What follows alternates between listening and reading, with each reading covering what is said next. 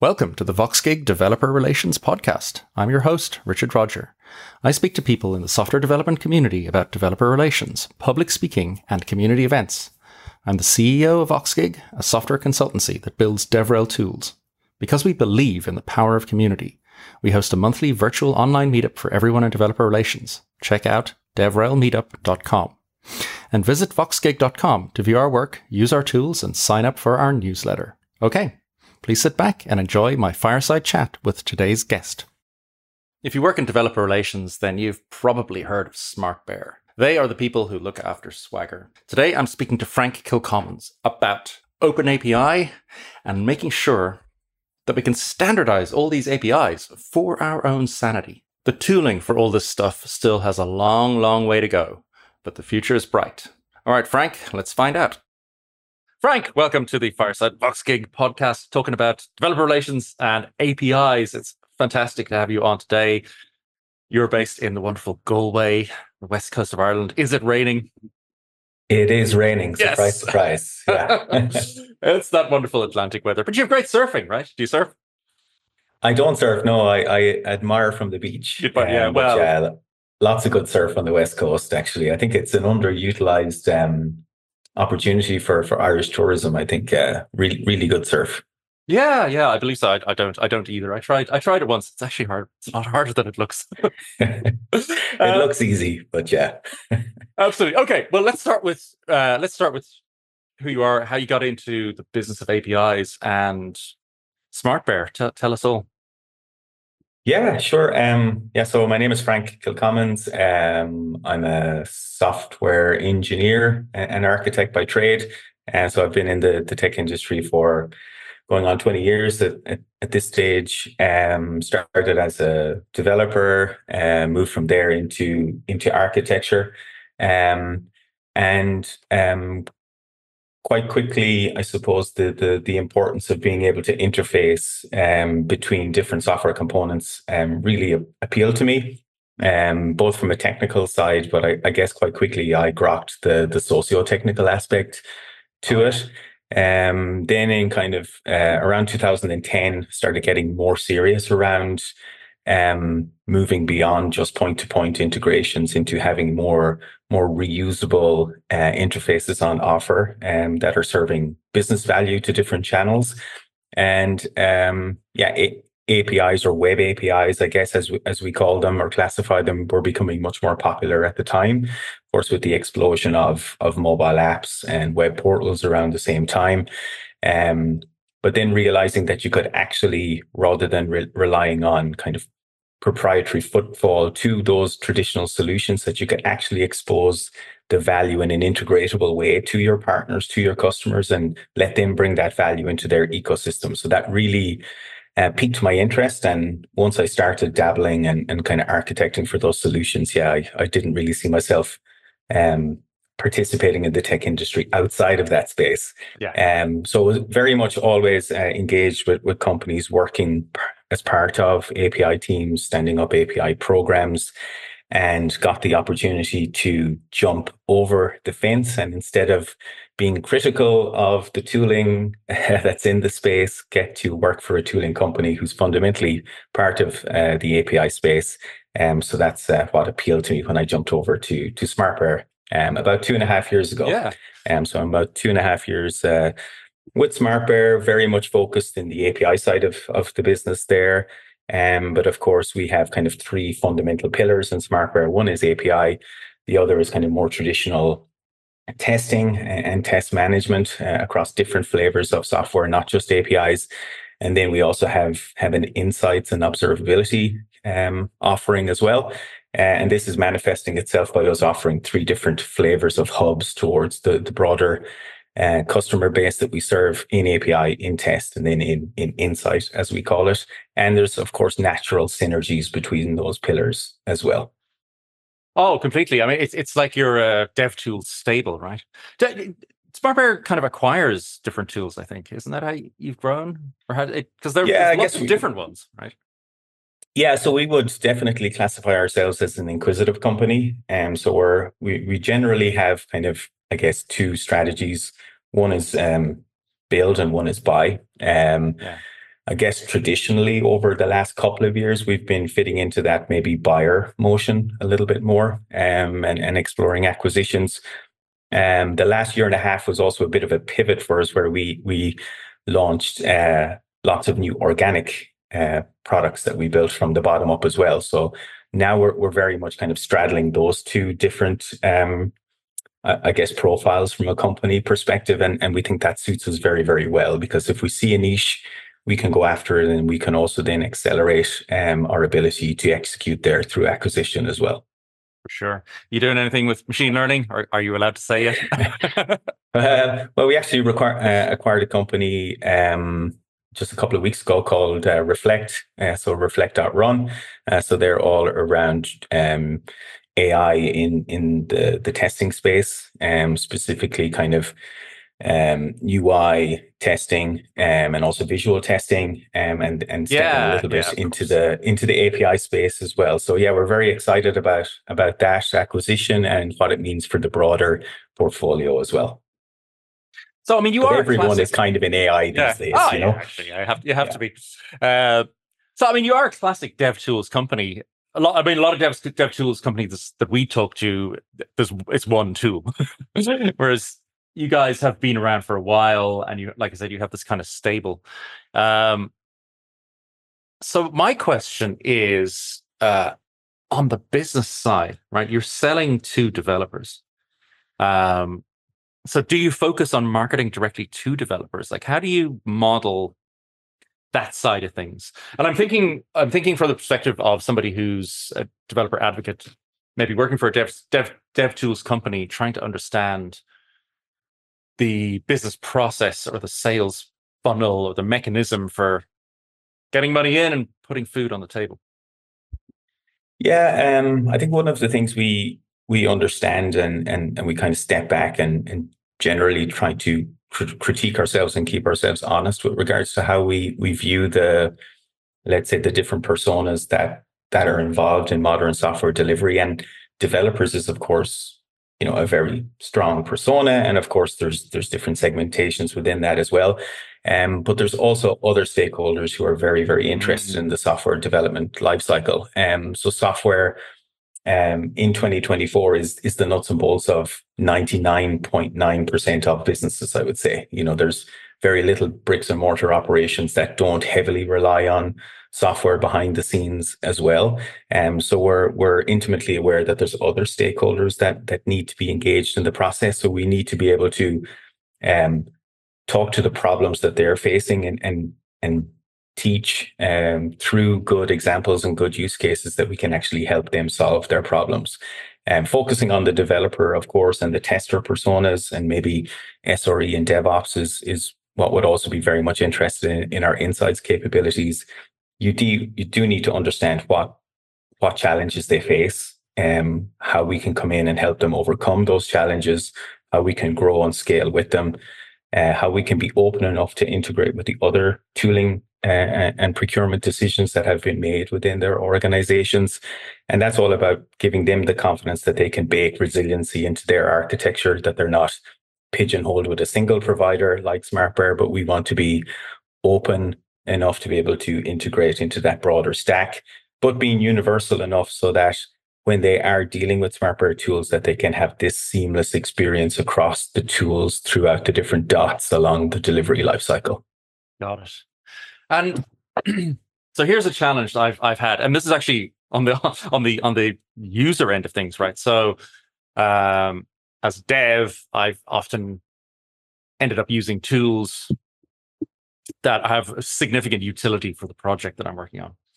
But I'm using the free version because, of course, that's the only way to get up and running with a particular project. And then you end up in a scenario where you're trying to justify the utility or the importance of a particular tool, even to, reliability of the system, to a client or a project owner.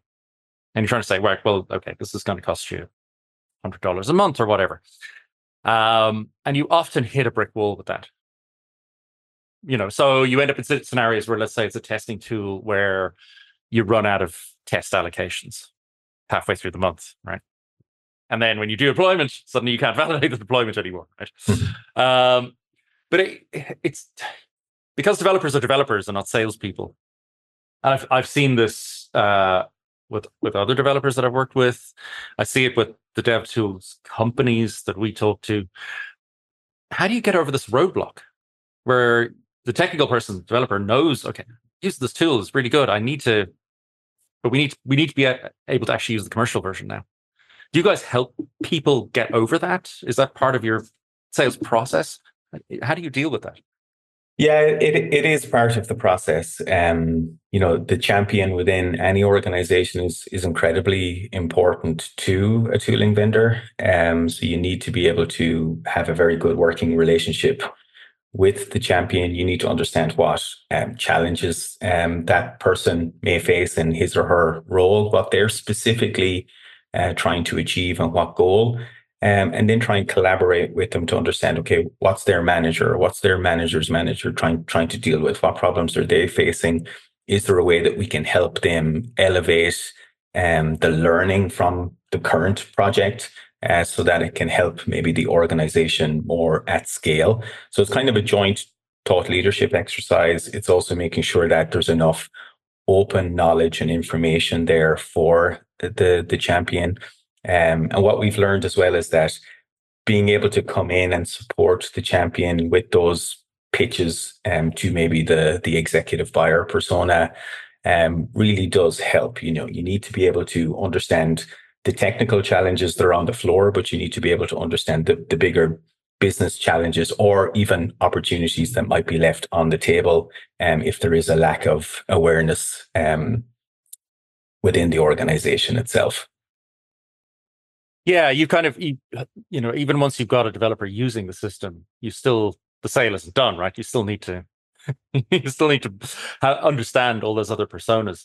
Yeah, and it's a learning journey. So we often try to really partner with our customers and understand that, just getting the tool in the door is the first step in the journey. You don't want to have to be fighting a battle every renewals date either. You need to be ensuring that there's sufficient value being obtained. So you need to bring the customer along with you through that learning journey. We put a lot of time into resources like our academy to make sure that there's information there to continue to upskill the users of our tools. Right. So from a packed flow perspective, we have what's called a packed flow university. We have a SmartBear Academy, and they're very good learning resources for our customers and or prospects. And often what I would say is you want to be also able to grow with your customer. So, I'm not a pricing and packaging expert by any means, but I am a technical practitioner. So I don't want there to be too many feature sets locked behind different paywalls. And what I do want to do is have all of the features that I need to solve my problems available to me. And then I'm more willing to kind of scale to a higher price point as the benefits are there for me as a customer. So as more teams in my organization are looking to obtain the same value that I've got from a product suite, then we start thinking about, okay, now we have other enterprise challenges that we want to see solved that are outside of the remit of specific practitioner challenges. So kind of splitting along that axis is also a way to reduce the friction of trying to scale to multiple teams within a customer base. Yeah, there's so many different things to think about. I want to come back particularly to this idea of helping existing users grow, right, and learn as a strategy for improving retention. Don't see that executed hugely by many people. Right? Is that something you guys have leaned into? You found works really well? I guess we're fortunate where we have a very good pre-sales and post-sales set of teams, and both on the solution engineering side as well as on the post-sales side from a customer success point of view, and that's growing. And we're also always kind of looking to refine and improve those different levels of customer support packages that can be made available and learn from our customer bases. We also have lots of touch points with our customers, and we keep them in the loop through different types of advocacy and kind of partner programs, so we can kind of co-innovate and co-develop together, and that also strengthens partnerships in the long run.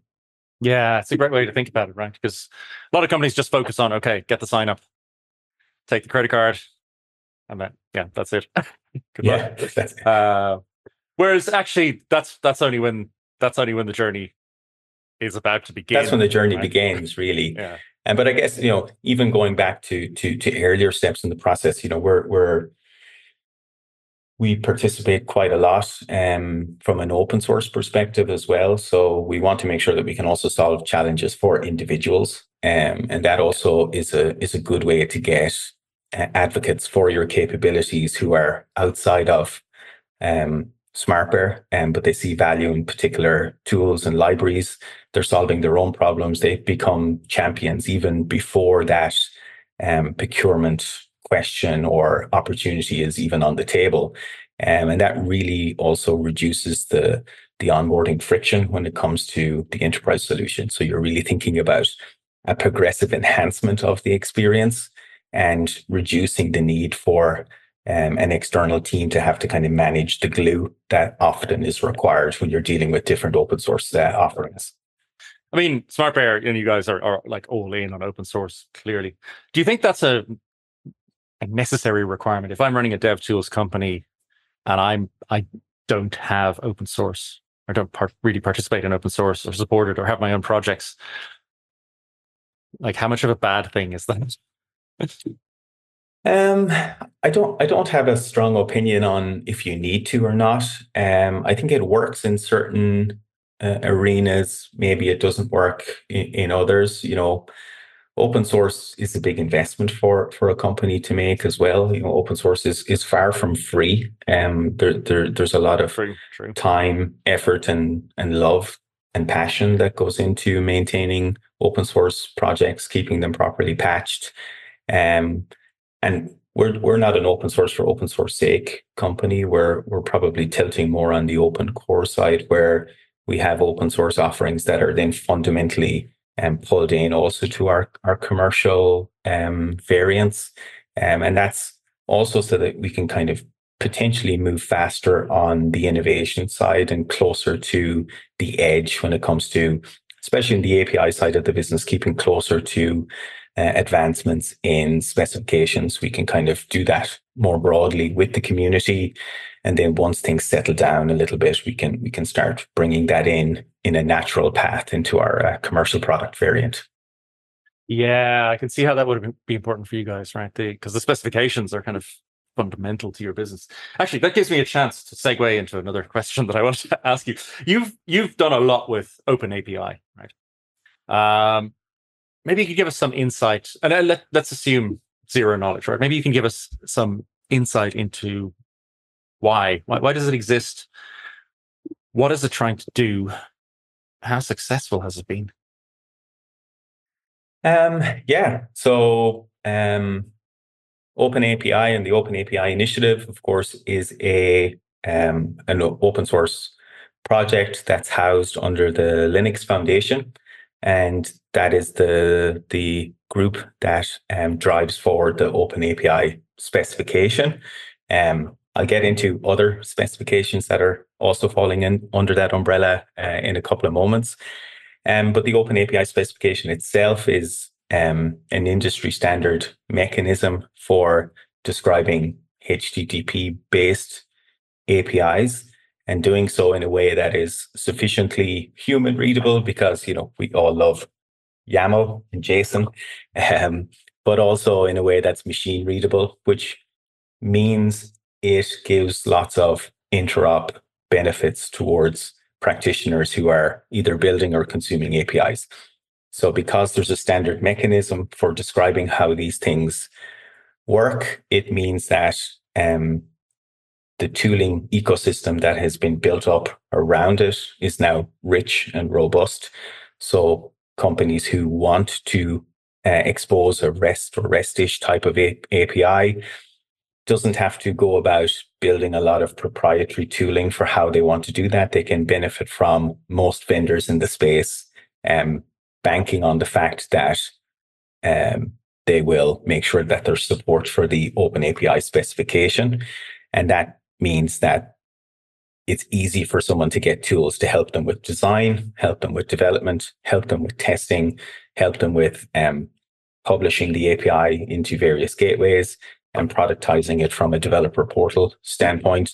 Also then being able to observe what's happening in production. And the reason that that kind of process is streamlined is because all of the tools bake compatibility with the standard into what they're doing, making life easier for everyone on the provider team side and ultimately on the consumer team side. So let me ask you a practical question on that, right? So all of that is fabulous. It's all wonderful. Yet my day-to-day experience, if I'm building stuff on Amazon or Google or Azure, it still kind of sucks, right? The term API gateway strikes fear into my heart. I don't even begin with CORS configuration, right? Why are we not at the point where I can write an open API spec, press a button, and there's my lambdas and everything's configured for me? Why do I still have all this friction? I think the challenge that we faced in the Open API initiative is really making sure that tooling vendors kind of level par with regards to the adoption of the spec, or let's say certifying. Certification is a difficult topic. It's a topic that we're discussing within the OAI, but it's a topic that's far from agreed with regards to how we should approach it best. But in an ideal world, you would have all tools with the same level of support for the specification, and running of course, running from the same specification, right? So I don't have custom configuration.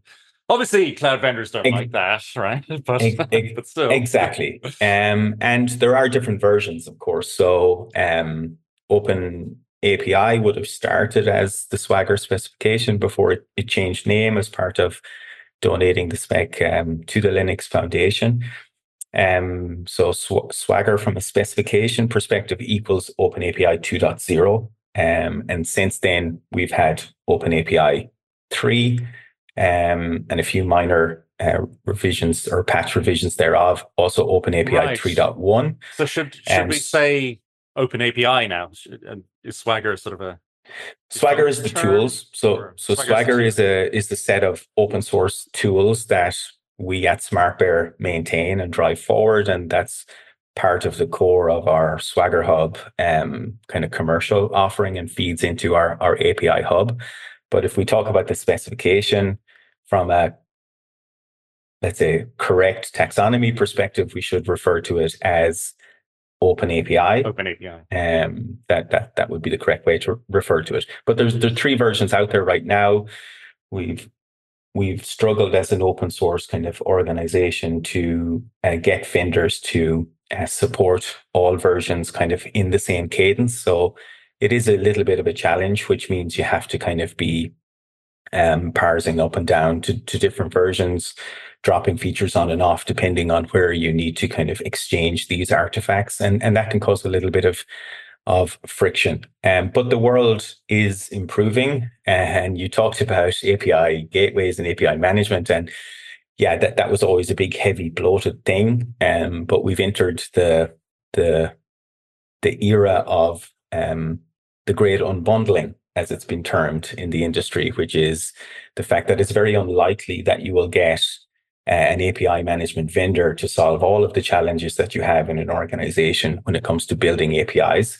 So it's much more practical that a modern enterprise in 2024 will have tools from a whole plethora of vendors, and they will be servicing their API lifecycle needs. And again, that puts even more importance on leveraging specifications. And that's one of the areas that we really focus on from a SmartBear perspective as well, is making sure that we can enable teams to have this kind of multi-protocol, multi-specification approach. So if they're using different versions of OpenAPI, or if they're using async API, which is like a sister specification, but more for describing more event-based APIs. That all of those will work, ensuring that we can support all versions of JSON schema there as well, and then stepping into GraphQL and other types of specifications moving forward too. Some would say, which is a great vision, right? Some would say that one of the holy grails of that is that I could press a button and spit out an SDK in my own language, whatever it is, right? Rust or whatever. And off I go. I've got a wonderful developer experience talking to a given API, right? As opposed to having to write HTTP calls in my code, which really sucks. But my experience of generated SDKs also sucks, really, right? The best developer experiences I've had with published APIs of production services have always been with handcrafted SDKs. I mean, in particular, in the last month, I migrated from one fintech API to another. The original one had an SDK, the new one didn't. Lots of pain ensues. So where do we end up? Is it possible to achieve that holy grail where you could generate SDKs that are nice to use? Or is there a fundamental issue where you still have to manually define a conceptual model that gives you great DX, and you're always going to have to do that by hand? It's probably a little bit of a mixed bag, being honest, in today's climate. So of course, we have code gen capabilities from a Swagger perspective. There's other variants out there. Microsoft have tooling in the same way as well. Speakeasy are bringing out some interesting tooling, as well as API-Matic. So there's a lot of effort and focus going into the SDK experience. I think even if you look at Stripe as an organization, they're driving consumers towards their SDK first. And then if you don't get what you want there, or you don't like that experience, then you can access the actual APIs as a second choice. Which is okay. They're potentially only one of the companies doing that, but again, they have a very good use case for it, which others may not. One of the things, and I kind of mentioned it slightly earlier, talking about more specifications now coming in under the Open API initiative umbrella. Now, one of those new specifications, which I'm actually heavily involved in, is called the workflows specification. And it's about describing deterministic recipes for achieving particular business use cases through the consumption of APIs. Because in today's world, if you want to achieve something through APIs, in 99.999% of the time, you need to do more than just call one single endpoint. You probably need to do a sequence of calls, maybe potentially that even spans multiple different APIs that are described in different Open API description files. And the workflow specification comes in to target that explicit problem. And one of the use cases that we really see benefiting is having the ability then to create very deterministic use case orientated SDKs. One of the problems that exists today, of course, if you don't kind of support by handcrafting the SDK, if you just generate it off an Open API description, is that you get everything. So you get kind of the whole boilerplate, sync, cup, everything else included, which incurs a lot of bloat into that code, and maybe you're only interested in one specific use case. If you have a workflow describing that use case, then you can generate an SDK that is tailored specifically for that use case. So as a developer interacting with that SDK, you're not distracted by any other paths that are taking you away from your primary goal or the problem that you're trying to solve. So you're not going to go off piste and go down an uncharted track. You're going to stay on the road to extracting that value as quickly as possible. I suppose it's fair to say this is still open territory, right? We're still figuring this stuff out. Still figuring it out, yeah. And I mean, we're going to see things like machine learning based code generation, where you point it at an API or an Open API spec, and out pops an SDK. Although Not sure I trust that code just yet. Yeah, that's happened. There's some interesting startups there as well. I think, Superface are an That's right. interesting Yeah, one. absolutely. There's some things happening there. Like from an open API initiative point of view, again, that's also a use case that the workflow specification is targeted towards. It's again around giving that deterministic recipe to large language models, so that if they do want to have that NLP abstraction, to help an end user perform a task, and that task involves calling one or multiple APIs, they know exactly how to do that, and we can do that in a way that is not incurring a thing that I'm calling, it's a bit like, back end for front end types of anti-patterns.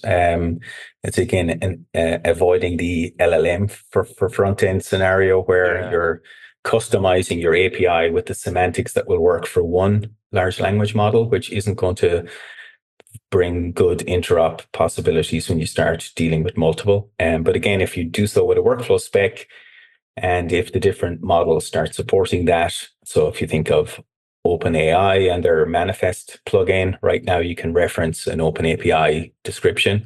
But if you could also reference a workflows description, then it will make it much, much easier for us to have kind of a natural language conversation with these models to achieve something use case oriented offered by one or multiple APIs. Yeah. And how far along are we? I mean, with the spec, I know like ChatGPT can talk to APIs, right? So it can, yeah. So I don't think. How satisfied are you with that? I mean, I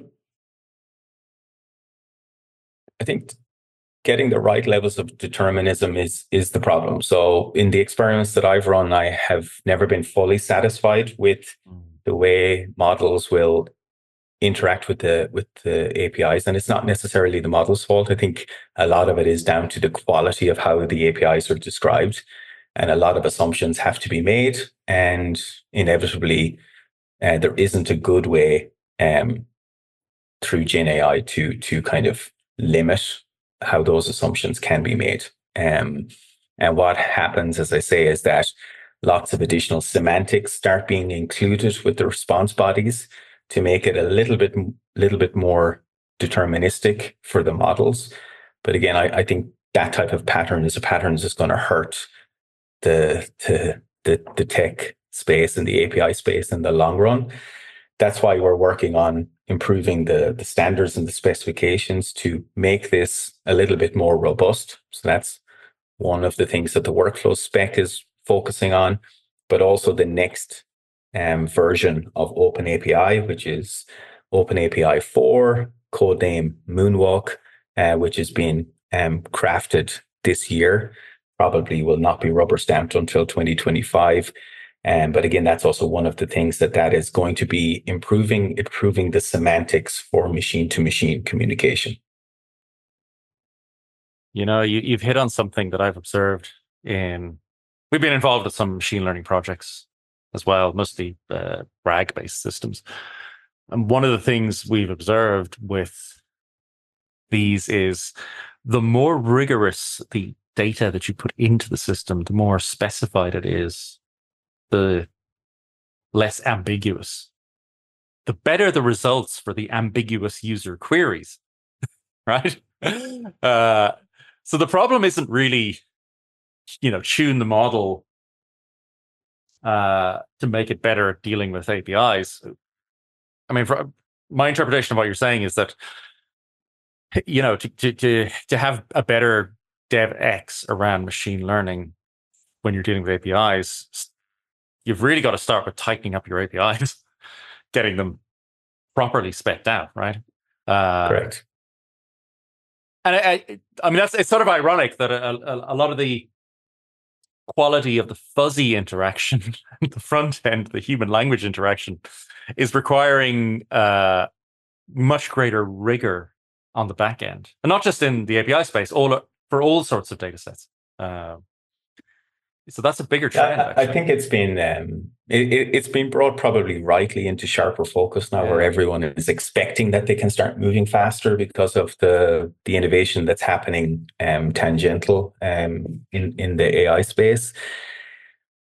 But it's an old problem, so the socio-technical aspect of APIs has always been there. And if you can't translate the value on offer from an API to the business stakeholders and the broader team or the consumer team of an API, again, it's pointing back to the fact that you've done probably not the best job that you should have done with describing how this interface and this thing is going to work. Yeah. Well, it's good that there's a natural forcing function now, right, to tighten all this stuff up. I'm gonna end with one kind of final question, which is, are you happy that you ended up working in APIs? Right? Was it a fundamental choice back in the day, or a lucky accident? I don't think it was an accident. I think no matter what type of technology you're offering, and now APIs are going to play a role in some shape or form. I was probably thrown into it pretty deep, pretty early on, with some big enterprise projects where APIs were absolutely critical to the success of it. And I guess I grokked very early that it's not a technical challenge necessarily to deliver these things. It's a real human people challenge to delivering APIs. And that's why I'm always sorry for the acronym of application programming interface, because it makes it very difficult to be in a room of business sponsors and trying to get them to fund your API program, because they immediately think this is just a techie asking for money again. But really, it's fundamental to the success of the company that they are responsible for. So if it was all people inclusive, or all product interface or something like that, it might be a little bit easier to get them sales on and marketing interface. Profit gate. Yeah, but I think if you look across different industries now, like both from a regulatory perspective, but also from an actual transactional perspective, APIs are absolutely critical. So it's never been easier to be able to articulate the need and the value for doing things the right way. And what I'm tasked with now is helping make sure that we can drive tooling into the places, meet the different practitioners who are working with APIs, and making sure they have what they need to make their company successful when it comes to delivering APIs. Doing so in a way that's open enough. So again, it's integrating well with the different tools that are there, but also making sure that it's backed and baked on top of standards to make sure that resiliency is baked into it from the start.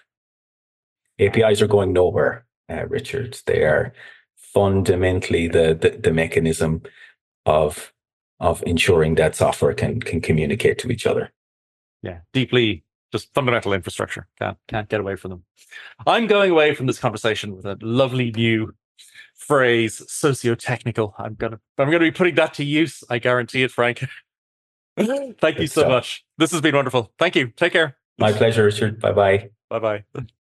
You can find the transcript of this podcast and any links mentioned on the podcast section of our website, voxgig.com/podcast. Subscribe to the VoxGig Developer Relations Podcast on Apple, Spotify, or any podcasting platform. We publish each Tuesday and Thursday. You can also access the archive of our meetup talks on the VoxGig YouTube channel or the VoxGig website. Thanks for listening. Catch you next time.